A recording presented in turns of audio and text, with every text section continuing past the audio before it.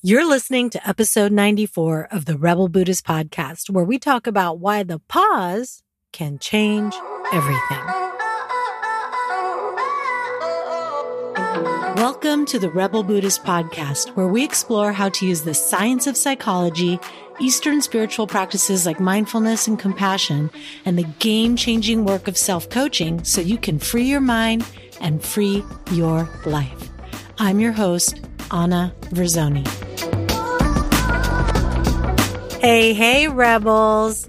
Okay, so today is an unexpected greatest hits replay because I just arrived at my place in Hawaii, where I live half of the year, after a 36-hour escapade with like my 7-year-old and a dog who is not super into like pooping in those little AstroTurf rectangles that they have in airports. Anyway, it was supposed to be a 6-hour direct flight that I had planned so well, so long ago.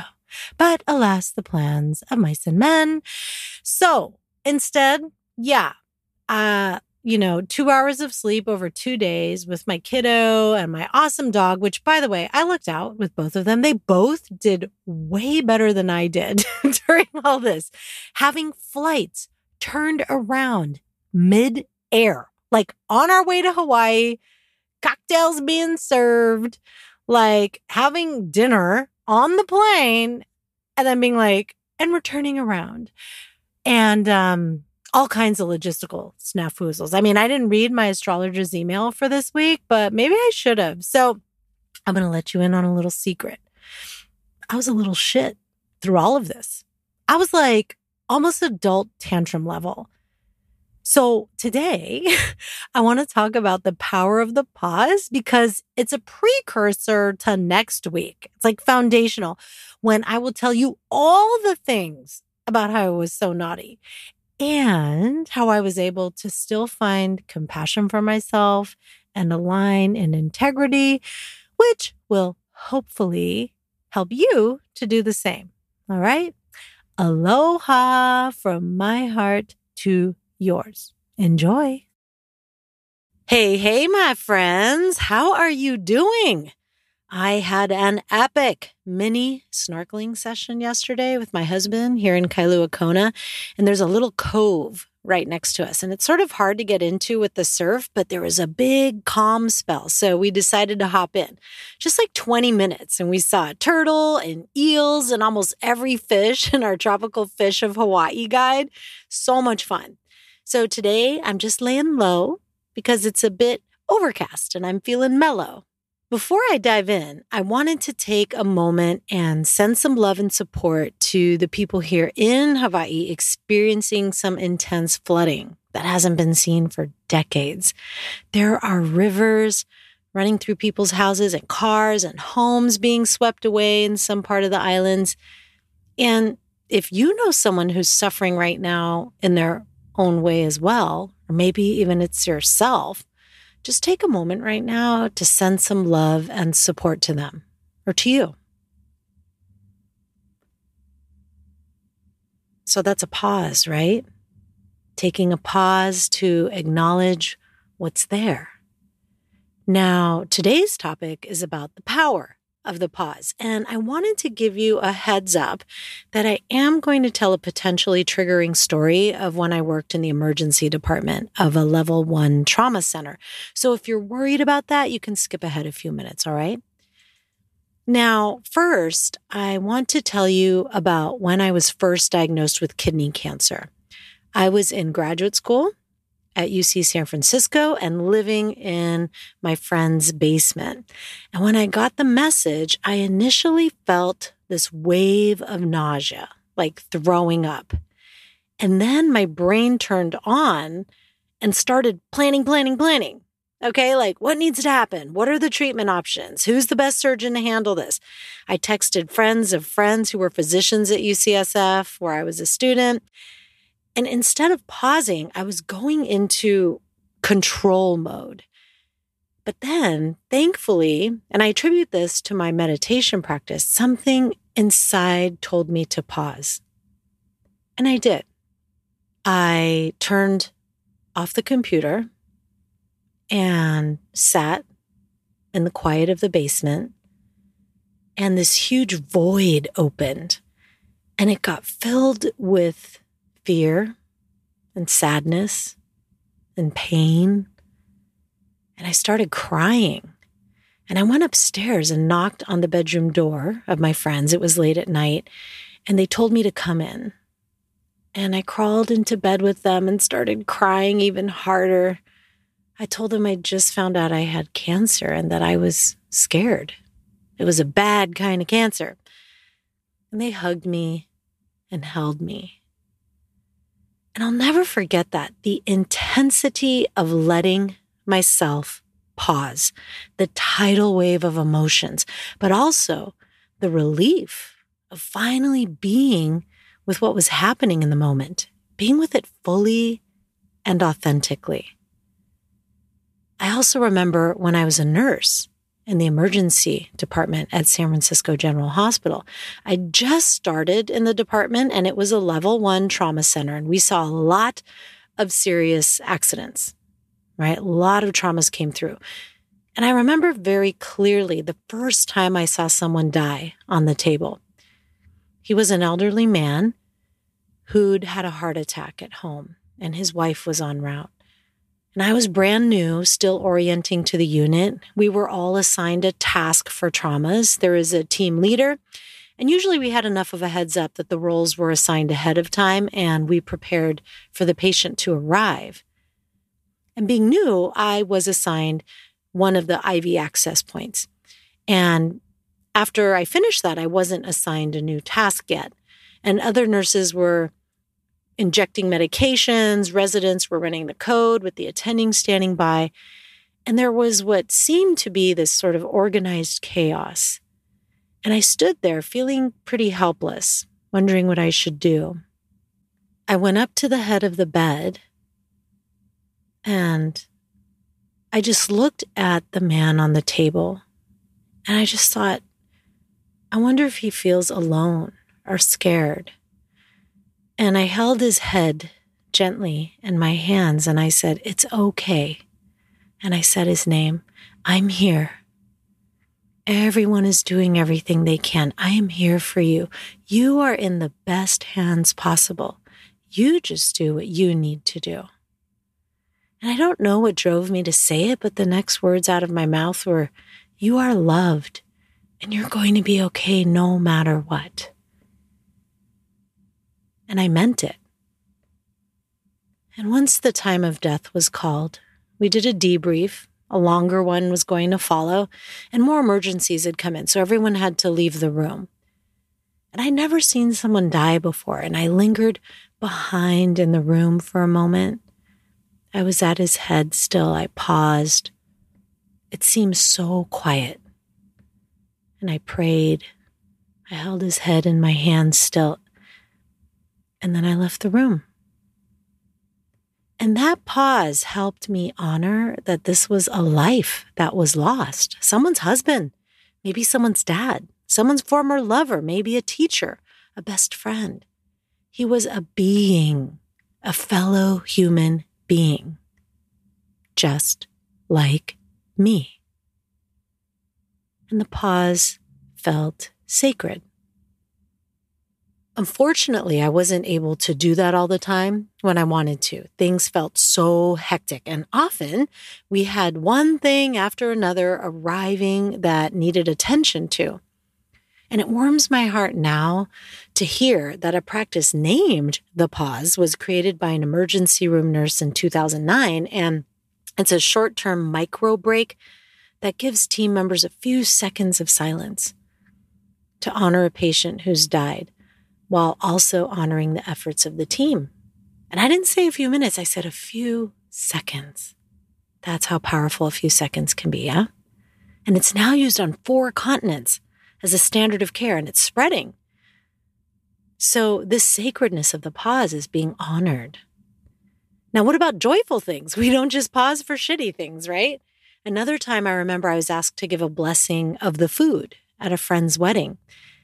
And I felt there was so much joy and love and laughter, and I felt what was needed was a pause to reflect on what was really happening here. A sacred union, a commitment, a community bearing witness, and an honoring, and a coming together on a beautiful day with an abundance of food made by everyone in attendance. So before I said any more, I invited everyone to take a pause. And we all sensed a kind of sacredness to the process by taking those few moments. We looked at each other's faces, saw the beauty of nature around us, the mountains of Alaska rising around us and the trees above us, heard the birds, kids laughing. And we can sense this need for a pause in our bodies too, that we need to be able to pause when we encounter these moments, whether it's death or birth or beauty or moments with each other in a certain way or stress. We can sense that it's in the moments of pausing that we really connect with our natural lightness, presence, wisdom, and creativity. Pausing is really a way of reconnecting with our essential nature of being. So today I wanted to talk about pausing and learning to pause, especially in times of stress, because that's when we most need to pause. Now, one thing I know from doing a bunch of backcountry trips is that what makes a fire burn is not just making a huge pile of wood and then trying to light it on fire, right? We need space between the logs too, a breathing space to allow the air to flow and for oxygen to get in. And some people think that piling on a bunch of logs will make a bigger fire, but that ends up being too much. There's not enough space for anything to feed the fire. And the fire may not even catch with so much wood like that in that scenario. So building fires requires attention to the spaces in between. When we give the fire this space, it grows. And this is a wisdom that can guide us in our life. If it's too packed with activity, if there's no pausing, there's not space for a universal flow of wisdom and love and creativity to move through us. There are two related reasons. Well, there's probably many, but the two that I want to talk about right now for why it's really hard to pause are, one, we're very habituated to doing. We're in a kind of doing habit, right? You know, they talk about a human doing versus a human being, and we are doing on autopilot, right? It's just our habit to have lots of activity going on. We're in a culture of busy. And the second is that much of that doing is driven by our primitive brain, our limbic brain that's saying something's wrong, right? When there's stillness, there's something's wrong and I need to do something so that I'm ready for what's around the corner, that I'm prepared. Or maybe it's that something's missing. I need to do stuff so I can make sure I get it and don't miss out. We're driven by the more primitive parts of our brain. And so it's really difficult to pause because those drives give us a sense of controlling things when we're taking action on them. We manage threats and we go for advantages and opportunities by doing. The reality is that there are threats to avoid and opportunities to go after, and we need to respond and be active in our life. The problem is that we get hooked on that. We get hooked on thinking that there's always something that we need that's missing, and there is always something that's threatening that we're fearing, and that there's always something else we're supposed to be doing. So we get locked into incessant action, and there's no breathing space. Just the way a fire needs air and space to burn brightly, for our lives to burn brightly, we need some space, right? We need to sleep as a pause in order to physically have our full health and our vitality. And we need to mentally pause to stop the ongoing stories going on in our mind, to have a space where a deeper kind of wisdom can move through us. So without this pause of sleep, we literally lose our minds and get sick. The training of creating a pause starts with the intention that we pause more, both through meditation and with informal practice throughout the day. And if you're not a meditation practitioner at this time, that's fine. You can do this informal practice throughout the day. It's like an active meditation, yeah? One of my friends was a nurse, so she chose to pause whenever she washed her hands. And as a nurse, you do that a lot. And maybe now during COVID, we all do it more than we used to as well. So we can maybe do that or every time we put on hand sanitizer. I set alarms on my phone. They're nice sounding and mellow. They're not jarring. And I remember a friend and I, decades ago, we were like, we should make a watch that reminds you to pause and be mindful. And I guess someone invented that too. Now, it's important to note that sometimes when we pause, which is basically stopping your goal-oriented activity, right? We feel anxiety often because the challenge in the pause is that it creates a space. And we feel the vulnerability that's there in that space. And that doesn't always feel good. I've noticed that as I pause more and open to what is, to the vulnerability of caring so damn much and seeing the suffering of all beings and having heartache, yet also bearing witness to the light dancing on the water, turtles gently floating in the ocean, hearing the sounds of whales, and the softness of my kid's skin and the sweetness of her voice, I cry a lot more. And I think, why the fuck am I doing this? I'm crying more. But I'm feeling more. I'm more present with all that is, and it's achingly beautiful. So we have to be willing to sit with the discomfort that first arises, that vacuum that gets filled with things we may not be so into. So there's an incredible push to get back into action. There's anxiety or restlessness in us, which is why instead of pausing when we're stressed, we often start to busy ourselves. Before I prepared for this podcast, I was meeting with a group of fellow entrepreneurial women, and we were talking about this pressure to keep doing so much, right? And about this belief so many of us have. And you don't even have to be an entrepreneur to have this belief that if we're not working hard in some way, we're falling short. And in some way, it reflects badly on who we are. And that we realize we have this underlying belief that if we're busy, we're important. And I had this even before I was an entrepreneur with like adventures, right? Feeling like I needed to pack in each day with so much doing for the sake of adventure, which felt more righteous than work. But in terms of intention of what I was doing, same. To do instead of pause and be with what would arise. This runs pretty deep in the American culture. And there's a sense of feeling hyper-vigilant when we're stressed and busy. So rather than pausing, we often react aggressively. How many times have we regretted that we didn't pause instead of making a hurtful comment, something we can't take back? Or hitting that send button and wishing we could undo it. And by the way, so glad Gmail came up with the undo button, right? But when this happens, we need to see that we were hijacked by our limbic system. And because we didn't pause, we did something that created more distance with someone. We get caught in the momentum of it and then feel a sense of shame or guilt about it later. We see this also in the addictive behaviors we get caught in, the buffering, right? Because we don't pause, the urge or craving moves us right into grasping. Like subconsciously, it seems. Whether it's for the Haagen-Dazs coffee ice cream, the third glass of wine, gambling, porn, online shopping, over Netflixing, whatever it is. We see this in spiritual life too, a grasping for a certain meditative state, maybe one we found really enjoyable in the past, and we grasp for that instead of pausing and just being right here with what is. There's a Zen story I love.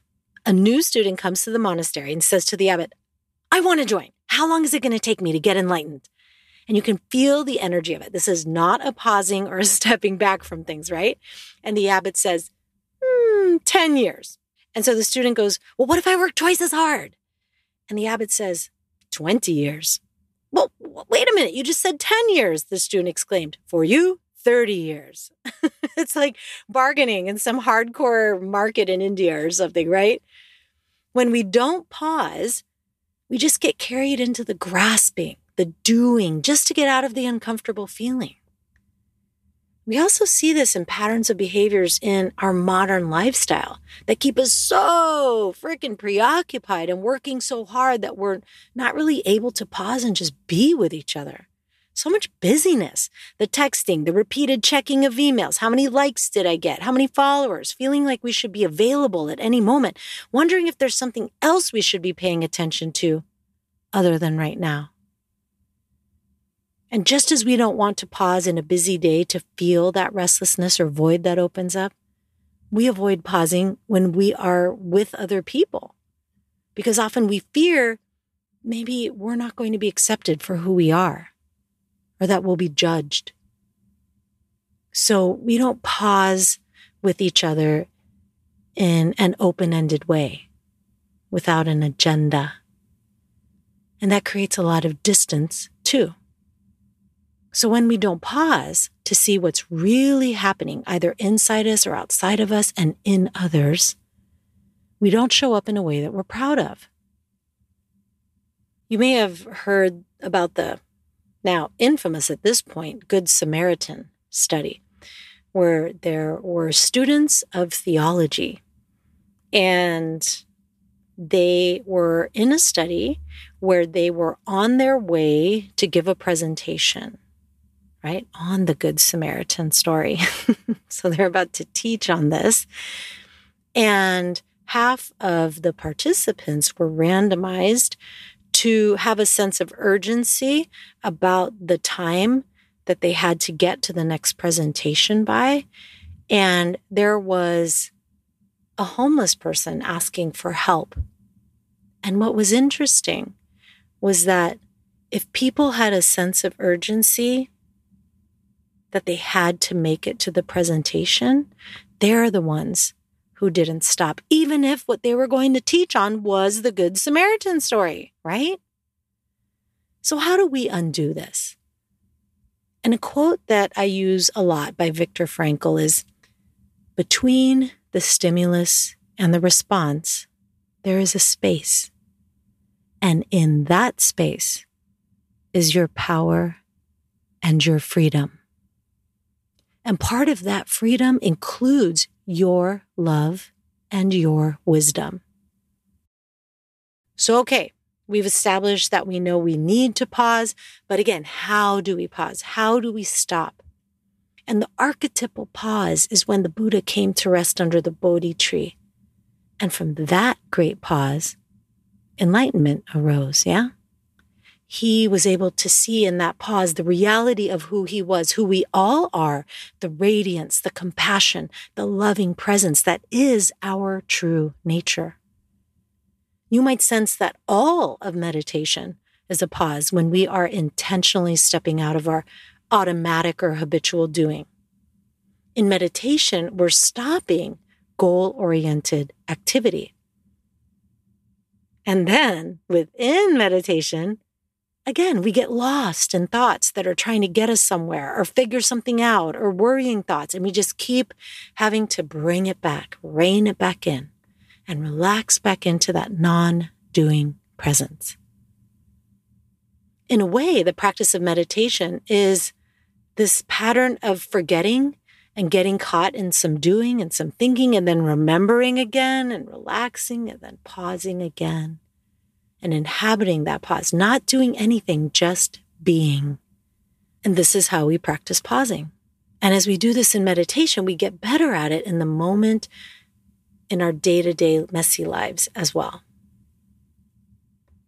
This is how we learn to pause when we're feeling reactive too, when we're super triggered by our mom or something our partner said or some upsetting news, right? Meditation creates more opportunity to notice the space between a stimuli and a response. And along with formal meditation time on the cushion, we can practice informal pausing throughout the day. So, like I was saying earlier, give yourself different times during the day to take a 20-second pause. It's amazing. You might do it when you sit at your desk in the morning, or while you take a sip of tea, or as you're walking outside. Just stop and just open your senses for 20 seconds. or while you're talking with a friend. Just stop together, pause together. I also like to do it when I've flown somewhere. When I first land, I touch the earth. I also like to get into a body of water as soon as possible to ground and get present. Let my soul catch up and land with me.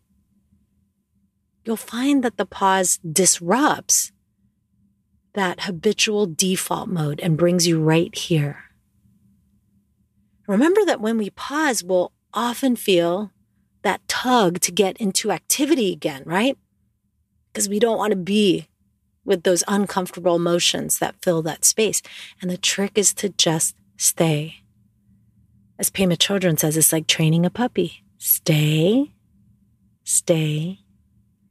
And if you practice pausing in many different situations, you'll start getting the hang of it. Right? So the beginning of a pause is, instead of going after the goal-oriented or fear-driven activities, we just notice the present moment. What's happening right now? Our whole sense of identity and how we relate to our world shifts. This is the gift of mindfulness. This is the power of the pause. When we can be with what's here, then we bring clarity and kindness to it. We find there's space for it and are no longer in reactivity to it. We have more capacity, more options, more potential. Then we can respond to the world with wisdom, to the suffering of others, of ourselves, and to see the beauty that's with us too. In the pause, we actually get that we can deal with whatever's in front of us. We have ZG, that radiant inner confidence, because we are not spinning in what might happen. We are with what is. We could leave. We could confront the other person. We could let it slide. We could stay. But in that space, what's opened up in that pause is more choice. So, the power of the pause. And it's much more challenging when we're in the midst of drama with someone else, right? So I'd like to invite you to just experiment right now and give you a chance to bring this practice to a situation where you get hooked or triggered. Of course, we try to practice the pause in real life with other people, but the more you practice on your own, the more you have developed those neural pathways in your brain and the feelings in your body that will help you actualize it when you're in a difficult situation in real life, yeah? So it could be something at work, with your kids, with a partner, with your parents, at home, with a friend, something that involves another person.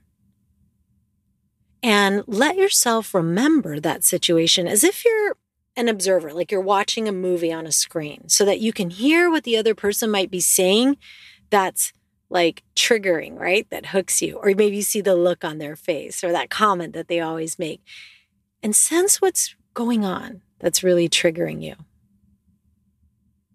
And just pause at this, which is the key point in this mind movie, right?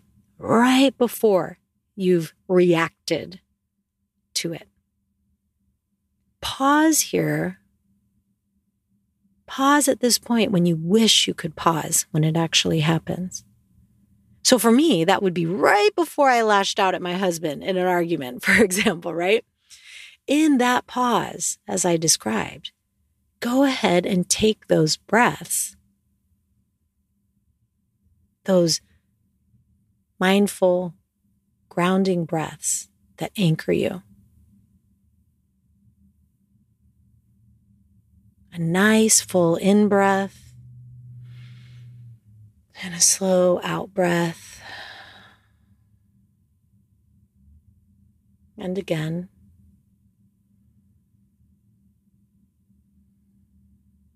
And again.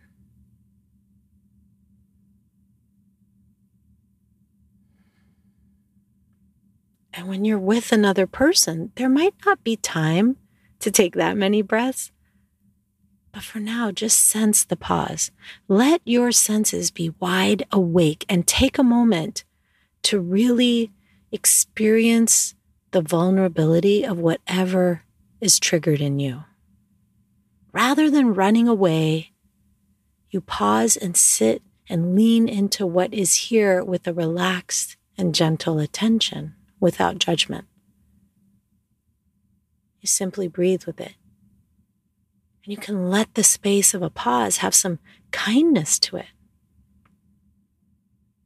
Right? Opening up to what's here with a gentle quality.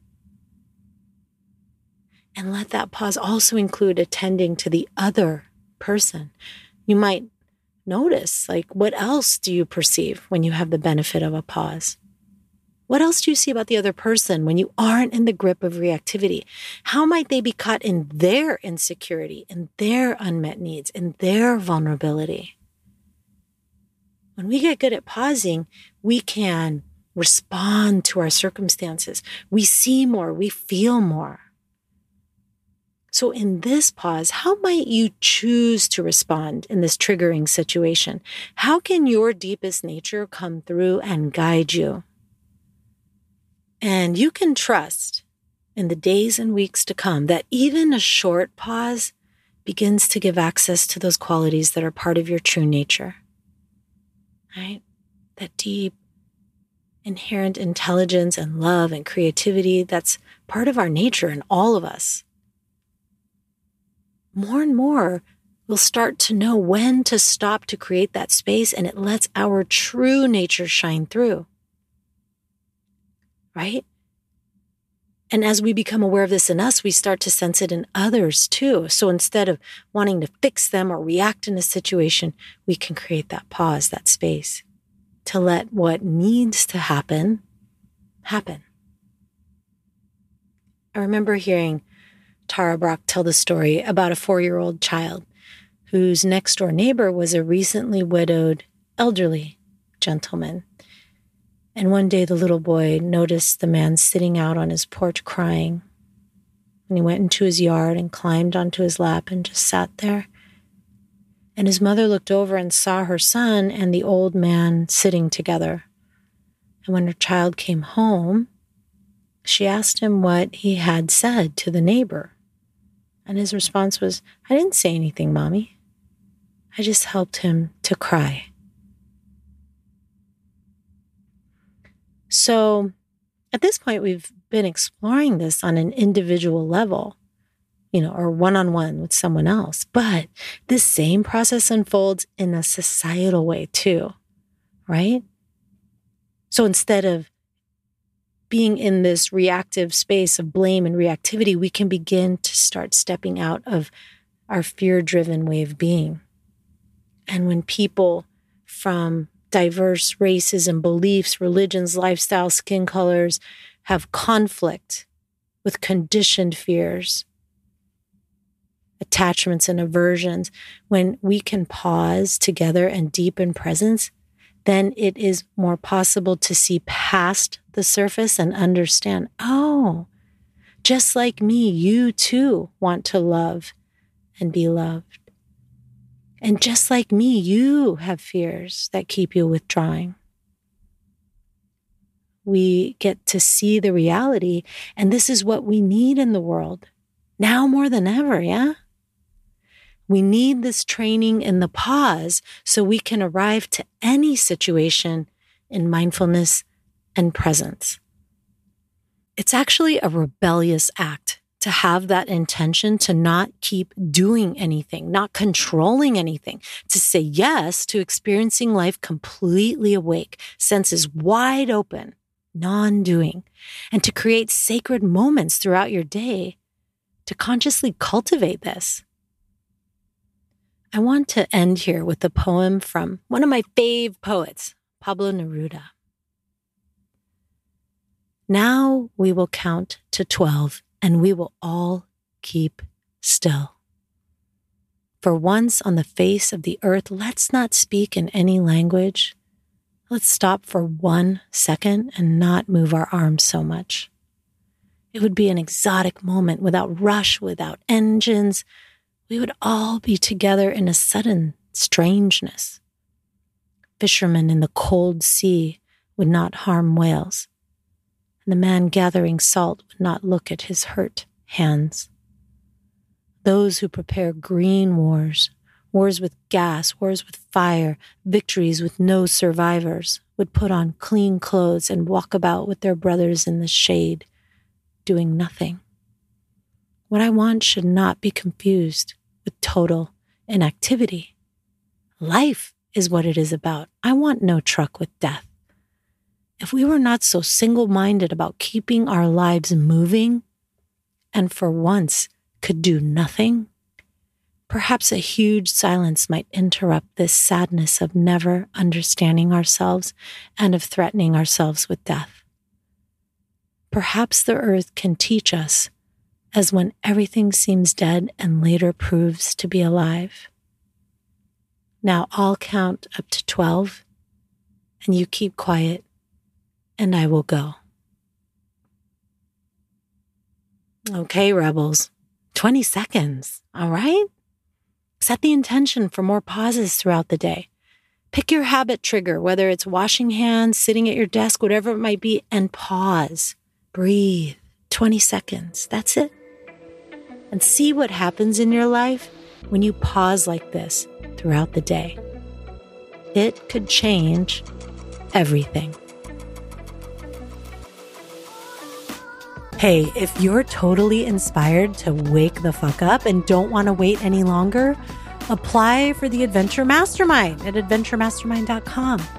Join me and a small group of women who are on the same mission to make the most of this precious life and to stop suffering unnecessarily. A life of no regrets. To feel a sense of freedom, adventure, and purpose every day. Imagine what being expertly guided for 6 months, exploring your mind, your soul, and your life will do. Most people don't even devote an entire day to this in their lifetime. 6 months is truly game-changing. Learn more and apply at adventuremastermind.com. If you like what you heard, please spread the love and share it. And if you know you need some help with this and want to learn more about how to free your mind and free your life, go to rebelbuddhist.com and grab my free Rebel Buddhist Toolkit, where you'll receive a video training on cultivating resilience, access to the private Rebel Buddhist group where I do weekly live sessions on topics just like this, and a copy of the gorgeous Rebel Buddhist Manifesto, and more for free. That's rebelbuddhist.com.